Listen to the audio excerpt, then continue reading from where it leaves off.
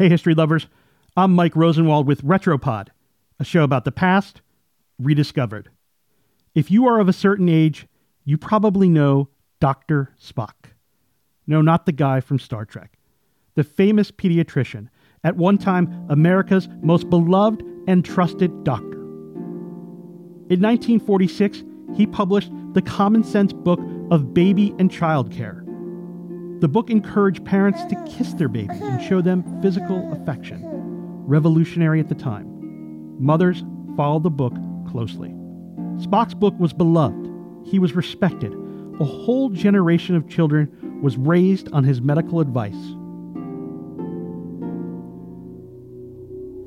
But not even his popularity could save him from being indicted by the federal government 2 decades later.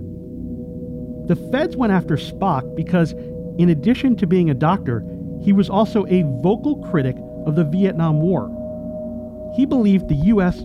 was illegally waging war in Southeast Asia and that it was his patriotic obligation to oppose it, even if it meant risking his iconic status. The year was 1968. Robert Kennedy and Martin Luther King Jr. had been killed, and it seemed like the whole country was becoming unglued. At a large Vietnam protest in Boston, demonstrators were urged to turn in their draft cards in defiance of the government. It was against the law to destroy them or not carry them at all times. Dr. Spock, the famed physician, helped collect the discarded draft cards, took them to Washington, and then walked into the Justice Department and presented a briefcase full of draft cards to an assistant deputy attorney general. 2 FBI agents busted into the room. Trouble. Big trouble. Spock and 5 others were accused of conspiring to urge people to violate draft laws. They faced a maximum sentence of 5 years in prison, plus $10,000 in fines. The charges against Spock shocked the nation. The government felt compelled to quash any threat to its military imperatives, even if it meant making the bespectacled Spock the face of treachery. And Spock seemed all too happy to use the spotlight for his cause.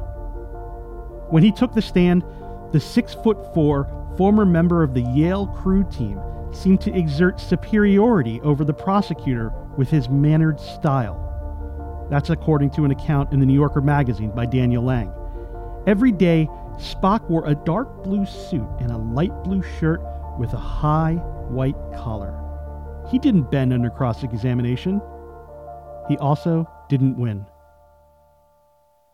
Spock was convicted and sentenced to 2 years in federal prison. The judge said, quote, "Where law and order stops, obviously anarchy begins." But the government ultimately wasn't successful at ruining Spock's reputation. Less than a year later, an appeals court overturned the conviction. The Justice Department announced it was dropping the case. Spock continued protesting long after the troops returned from Vietnam. He turned his attention to nuclear disarmament and ran for president in 1972 on the People's Party ticket. He lost. But when Spock died in 1998, at the age of 94, his iconic book on childcare had sold more than 50 million copies and counting. I'm Mike Rosenwald. Thanks for listening. Special thanks to Ian Shapira, who reported this story for the Washington Post.